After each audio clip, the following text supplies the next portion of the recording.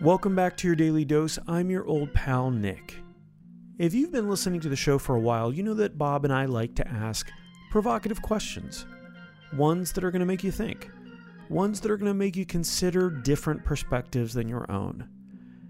And then there are the kind that weird you out until you realize where we're going with it. What's the opposite of a foot fetish? The opposite of a foot fetish. I would say it's a hand revulsion. I love this question because it's a little racy, so it makes you engage a little bit more. It gets you thinking about it a little bit more. Yeah, well, I really wasn't sure. I'm like, well, it wouldn't be just another fetish, right? Right. So I had to take both pieces of it and say, You did the opposite to both. Yeah.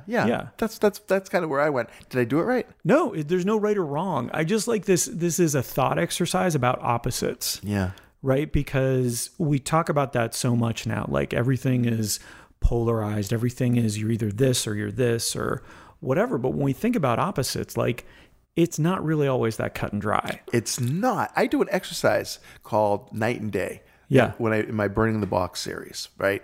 And the whole purpose is this. I give them 4 words that they have to give me the opposite. They'll make a list. So I'll put the word cold, work, smart, and something else, okay? And I say, now I want you to put the opposite of each of these words. And everyone's done. And I'm saying, okay, right next to that list that you just made, I want you to write another opposite to each of those words that's different than the opposite you just wrote. Oh, nice. And they all groan at this point, right? Why?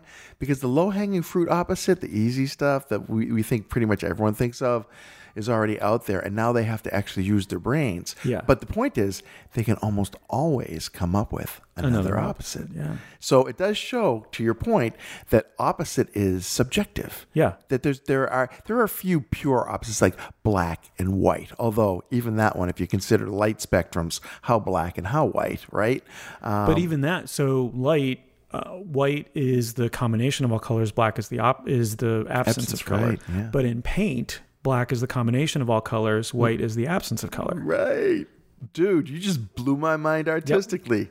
Okay, so and I guess here's the question. Because I understand in the whole balance, counterbalance concept, yin and yang. Yeah. But why are opposites even important, really? I mean, are the cures to diseases opposites? I don't think they are, typically, right? Usually the cure to the disease includes a piece of the disease in some way, right? And, so if you hurt yourself in motion, the cure to that isn't stillness. You have to work some motion in order to get that motion back. So I don't understand the value of knowing the opposites of things. Or believing there are always opposites. Yeah. Well, unless you're trying to group yourselves, us and them, right? Yeah. These and those.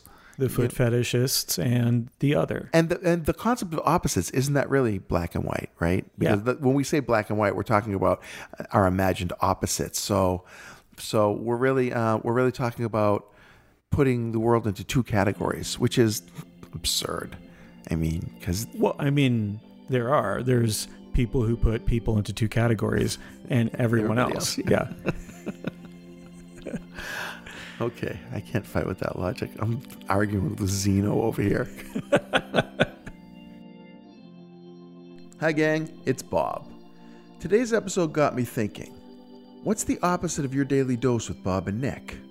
After hours of thoughtful consideration, I came to the conclusion it's probably Fox News. If you're a fan of both Fox News and your daily dose, you, my friend, are what we call a paradox, which is a very special thing. As always, thanks for listening.